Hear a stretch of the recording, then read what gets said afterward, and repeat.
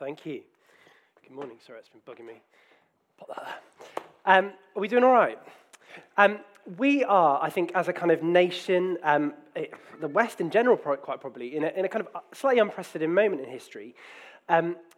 Since the war, we have been in a period of a quite unusual stability, in a relative turn of phrase. From a historical point of view, at least, most of us haven't experienced that much kind of crises, and we find ourselves in a moment in history where we seem to have a kind of cascade of crises.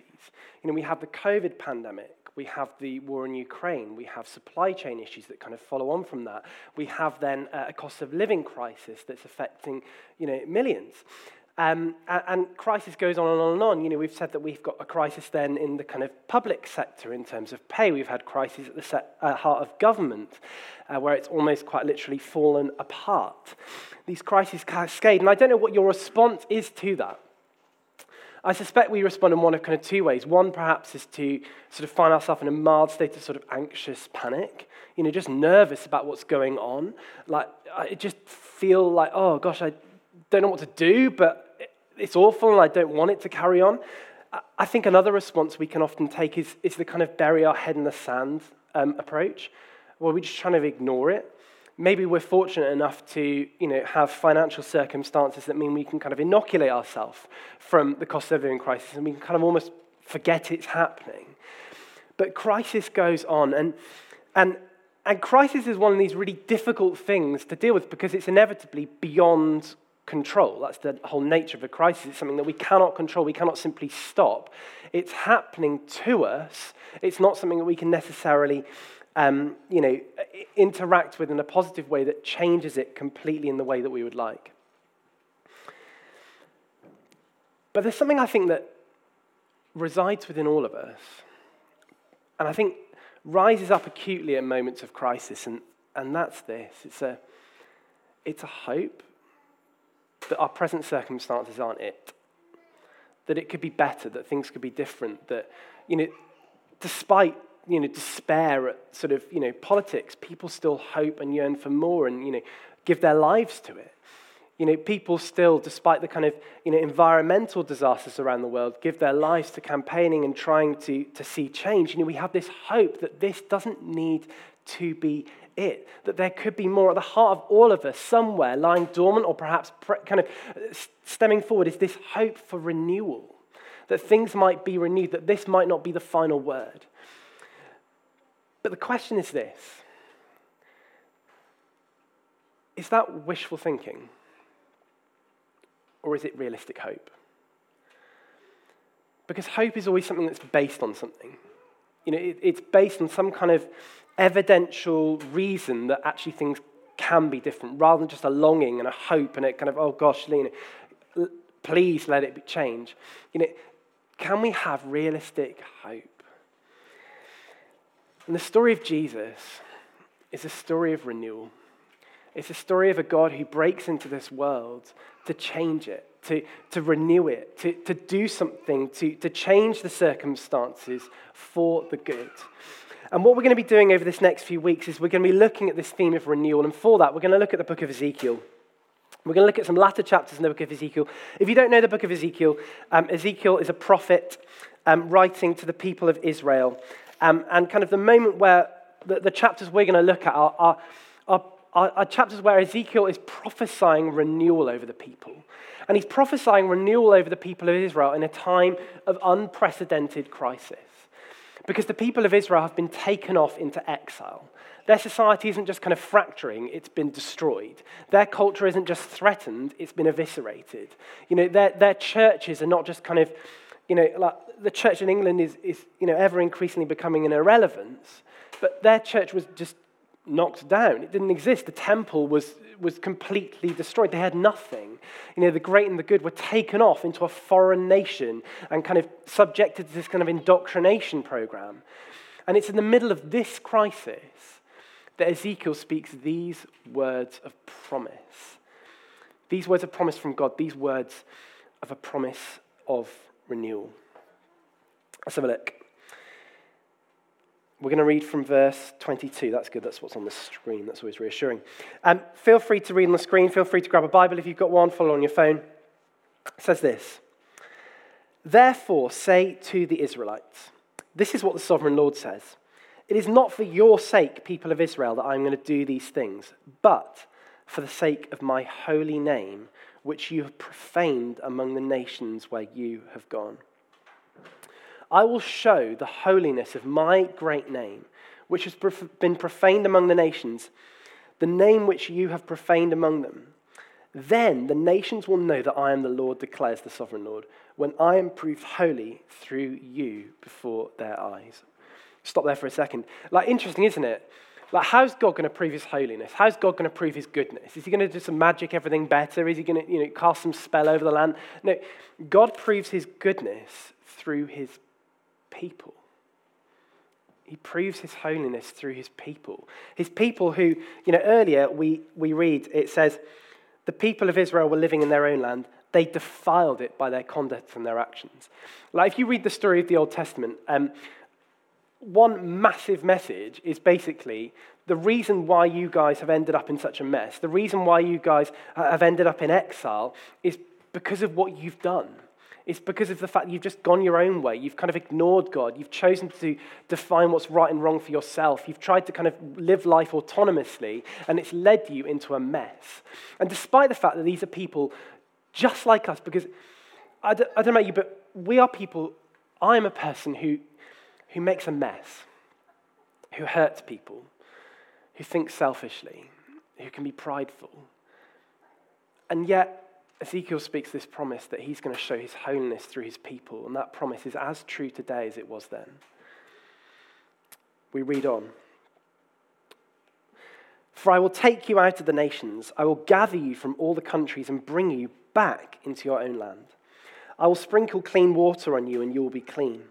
I will cleanse you from all your impurities and from all your idols. I will give you a new heart and put a new spirit in you. I will remove from you your heart of stone and give you a heart of flesh. And I will put my spirit in you and move you to follow my decrees and be careful to keep my laws. Then you will live in the land I gave your ancestors. You will be my people, and I will be your God. I will save you from all your uncleanness. I will call for the corn and make it plentiful and will not bring famine upon you. I will increase the fruit of the trees and the crops of the field so that you will no longer suffer disgrace among the nations because of famine.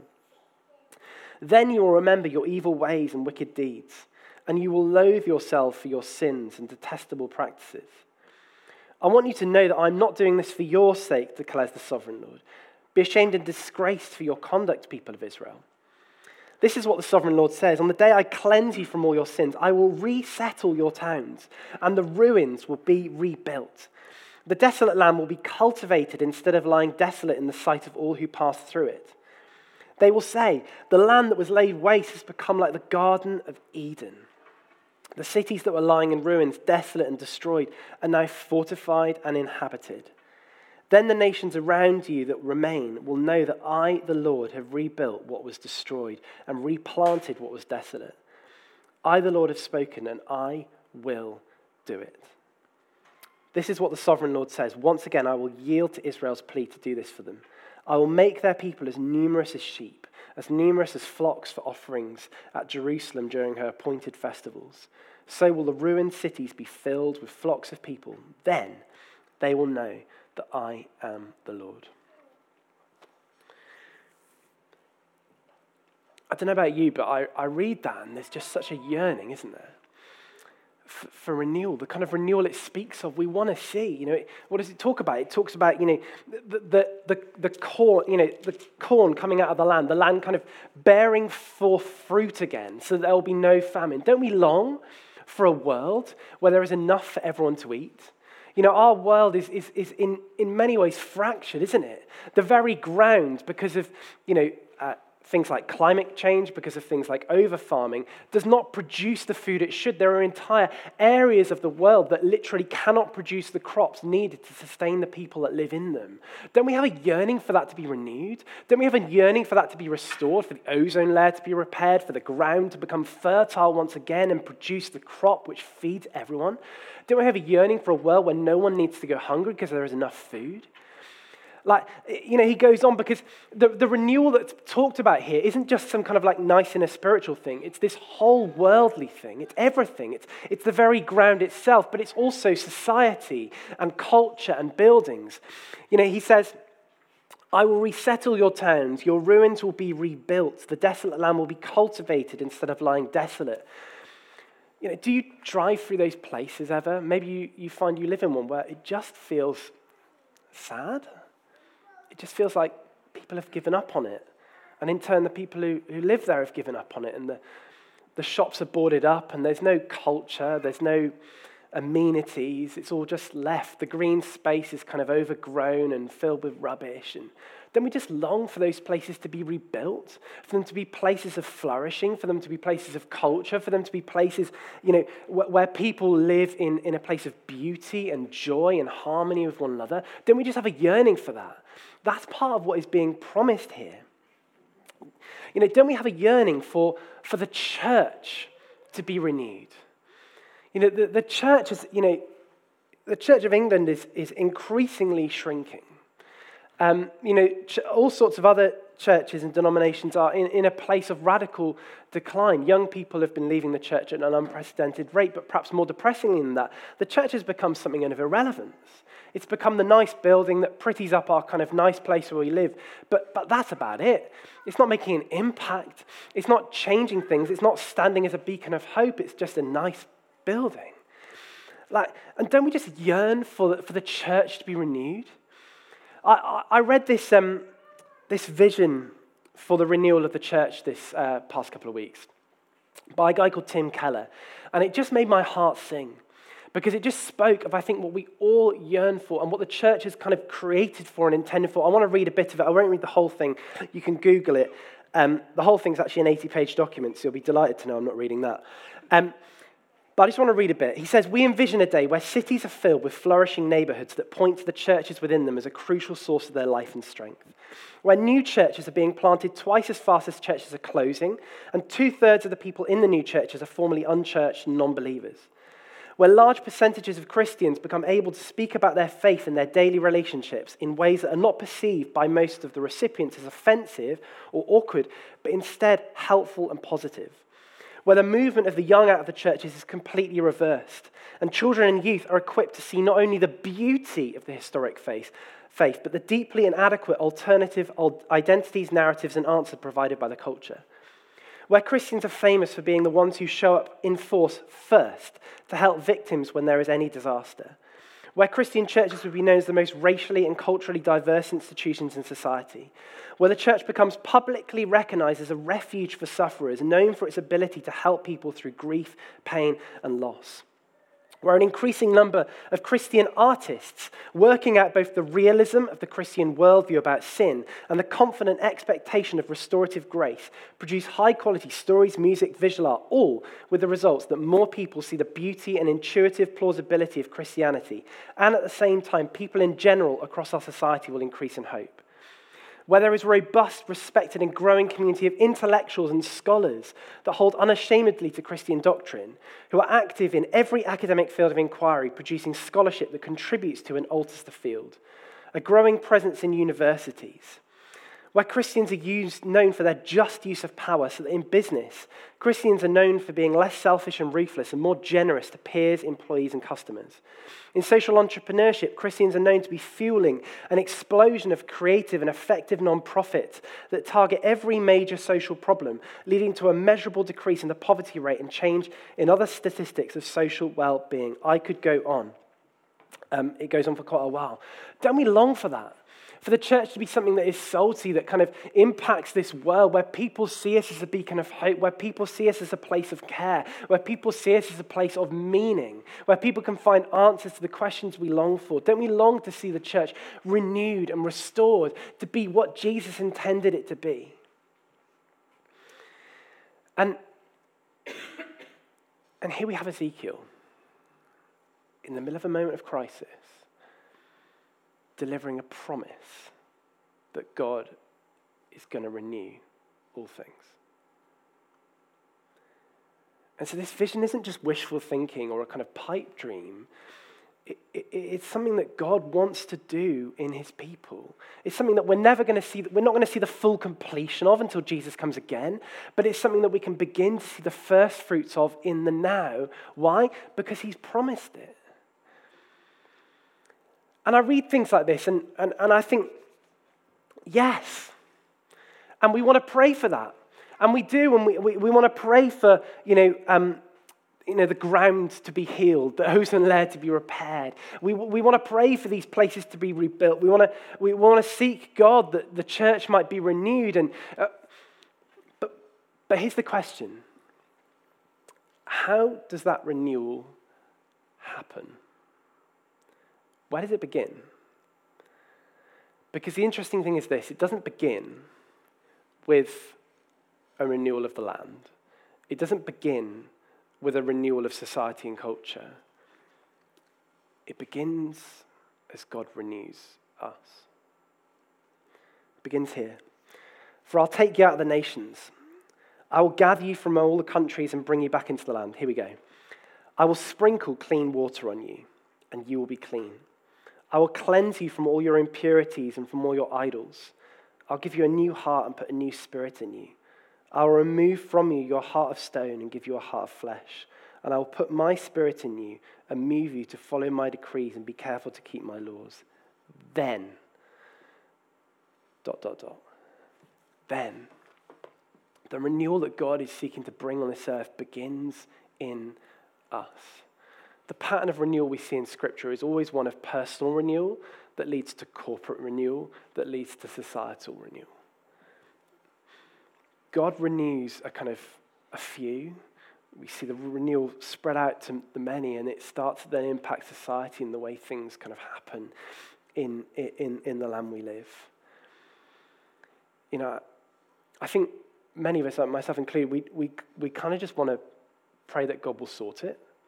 We just want to pray that God will do it because it feels easier, because God, please sort out this thing over there. But the renewal starts with us. And herein we see this. We see what I call the push and pull of renewal. The push and pull of renewal. Because we feel this pull, we feel this draw into this renewal promise. We want to see it happen. We're like, yes, God, come on, do this. But at the same time, there's this push, this pushback. Why? Because the renewal starts in us. And here's the thing. It sounds nice. But let's just think about it for a minute. What does he say? He says, I will cleanse you from all your impurities. Have you ever cleansed a room? It's not a gentle process, is it? It's quite rigorous. It's a scrubbing, isn't it? What does he say? He says, I'll cleanse you from all your impurities and from all your idols.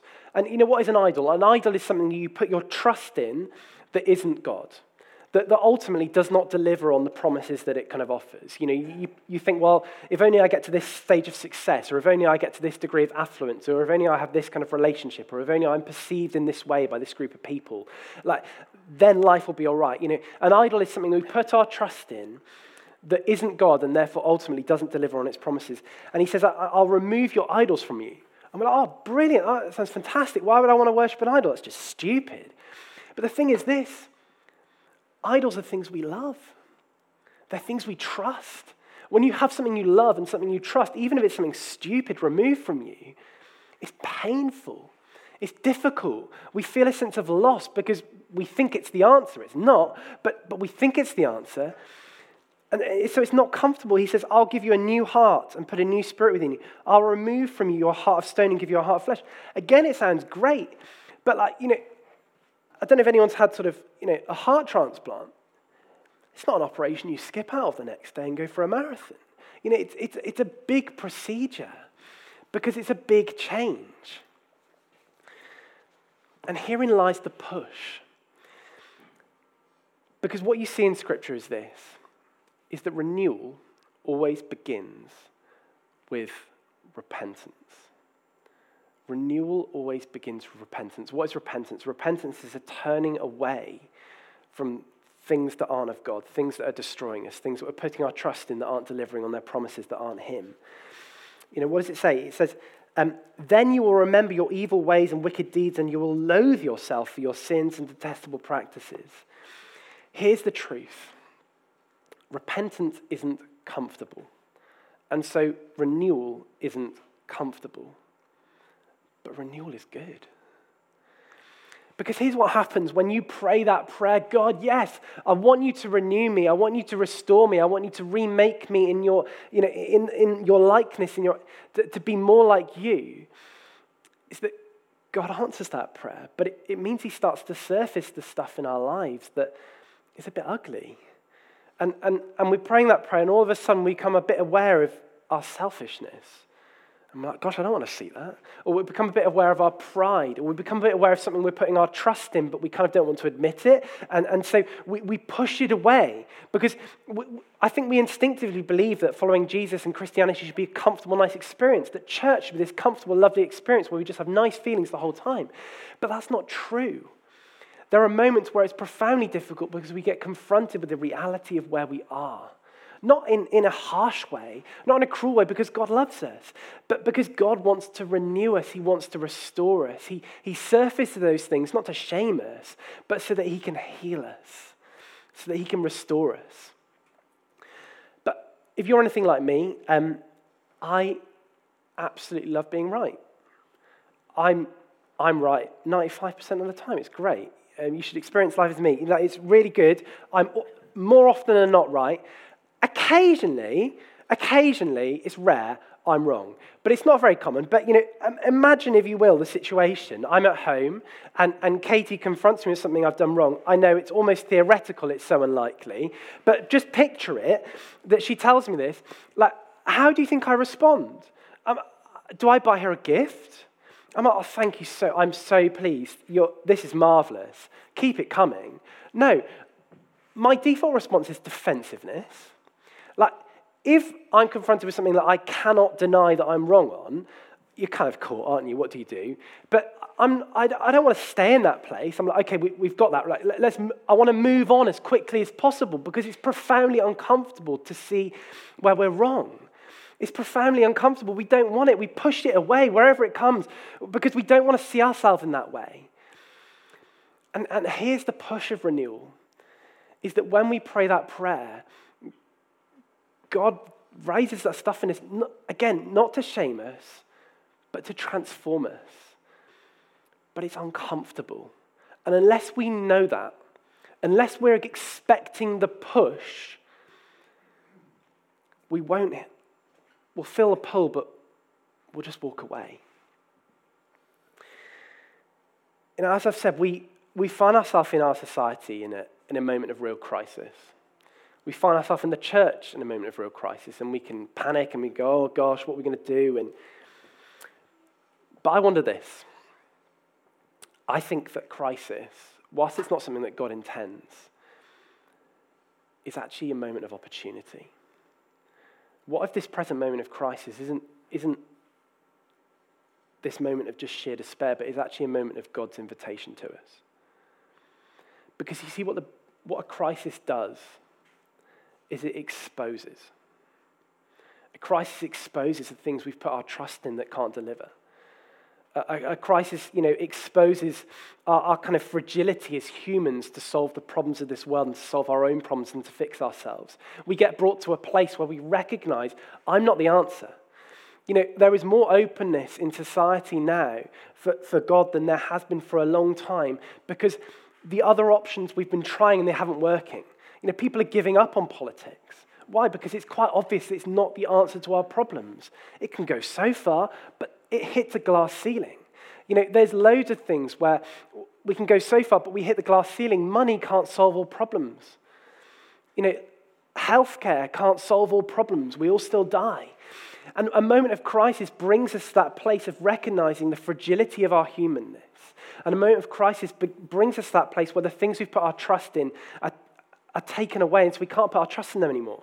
There's been a real spate of articles by people around my age, sort of millennials, writing recently, just being a bit depressed, and sort of saying, I grew up thinking that basically life would just get better and better and better. I'd climb the job train, I'd earn more and more money, and I'd have nice and more increasingly pleasurable experiences. and a cost of living crisis comes in, and all of a sudden, people are realizing that they might never be able to buy a house. And there's been articles written of people who are like, I was really hoping for this kind of like young and free lifestyle when I hit my 20s, and I can't afford to go out. And so I'm just staying in. But despite the depressing nature of those moments, they are moments of God's invitation, because they are moments where the idols, the things we put our trust in, are shown for what they are. They're shown for not delivering. And so what if instead of it being a moment of despair and scrabbling around, actually we see it as a moment of God's invitation to us as his people, an invitation to a movement of renewal where God will restore us, where God will change us, where God will renew us as his church from a place of apathy to a place of passion, from a place of uncertainty to a place of confidence, from a place of indifference to a place of compassion, from a place of aloofness to a place of care, from a place of kind of bravado to a place of vulnerability, from a place of being the critic from a place to a place of kind of being the encourager, from a posture of fear to a posture of faith, from a posture of anger to a posture of love. What if this is the moment of invitation where God wants to do that in you? I believe that God is inviting every single one of us to his movement of renewal. It's uncomfortable, but it's good. And the good news is, it's not about what we do, but it's about what he does in us. And so I don't care who you are. I don't care how able or not you are. I don't care how desperate life's got. God can renew you because it doesn't require you. It just requires him. All we have to do is just be open to it. Posture ourselves in openness to it. Create the space to allow him to renew us. And so how might we respond to God's invitation today? Because an invitation has to be responded to, right? You get an invitation, it comes through the door. It's not enough to just RSVP. You've got to do that, but you also need to show up and ring the doorbell. And this invitation is even better because it's an invitation that's come through our door, but the party's come to our door. All we got to do is open the door. But we have got to open the door. It won't open itself, else the party will just happen on our doorstep. We've got to open our door. And so how will we respond? And if we do respond with a yes, I want to give us 3 questions to ponder. And the 3 questions are this. What pattern of prayer are you going to respond with? I would suggest it doesn't need to be fancy, it doesn't need to be glamorous, but if you don't have a pattern of prayer, and that could simply be 5 minutes at the same time every day, I'd recommend the same time because otherwise it becomes less a thing of habit and routine and more a thing of whether you feel in the mood, which you'll probably find if you're anything like me, you often don't. So what's the pattern of prayer? Because if you don't have that pattern of prayer, it's very difficult to be open to God and what he's wanting to do in us because our heads will just be in something else. So what's the pattern of prayer we're going to respond with?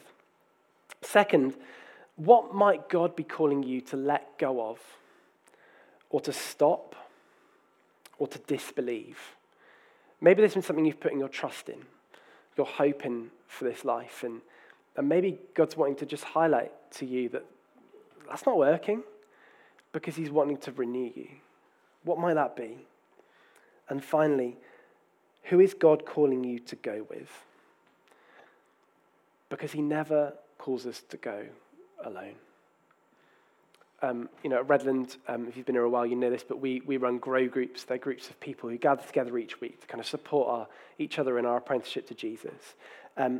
Maybe that could be a way in which you could kind of partner with others in this, because it's not something we can do by ourselves. However we do it, we've got to do it with others, because it's easy to get discouraged and to give up. How will we respond? God is inviting us. Should we pray? Should we stand?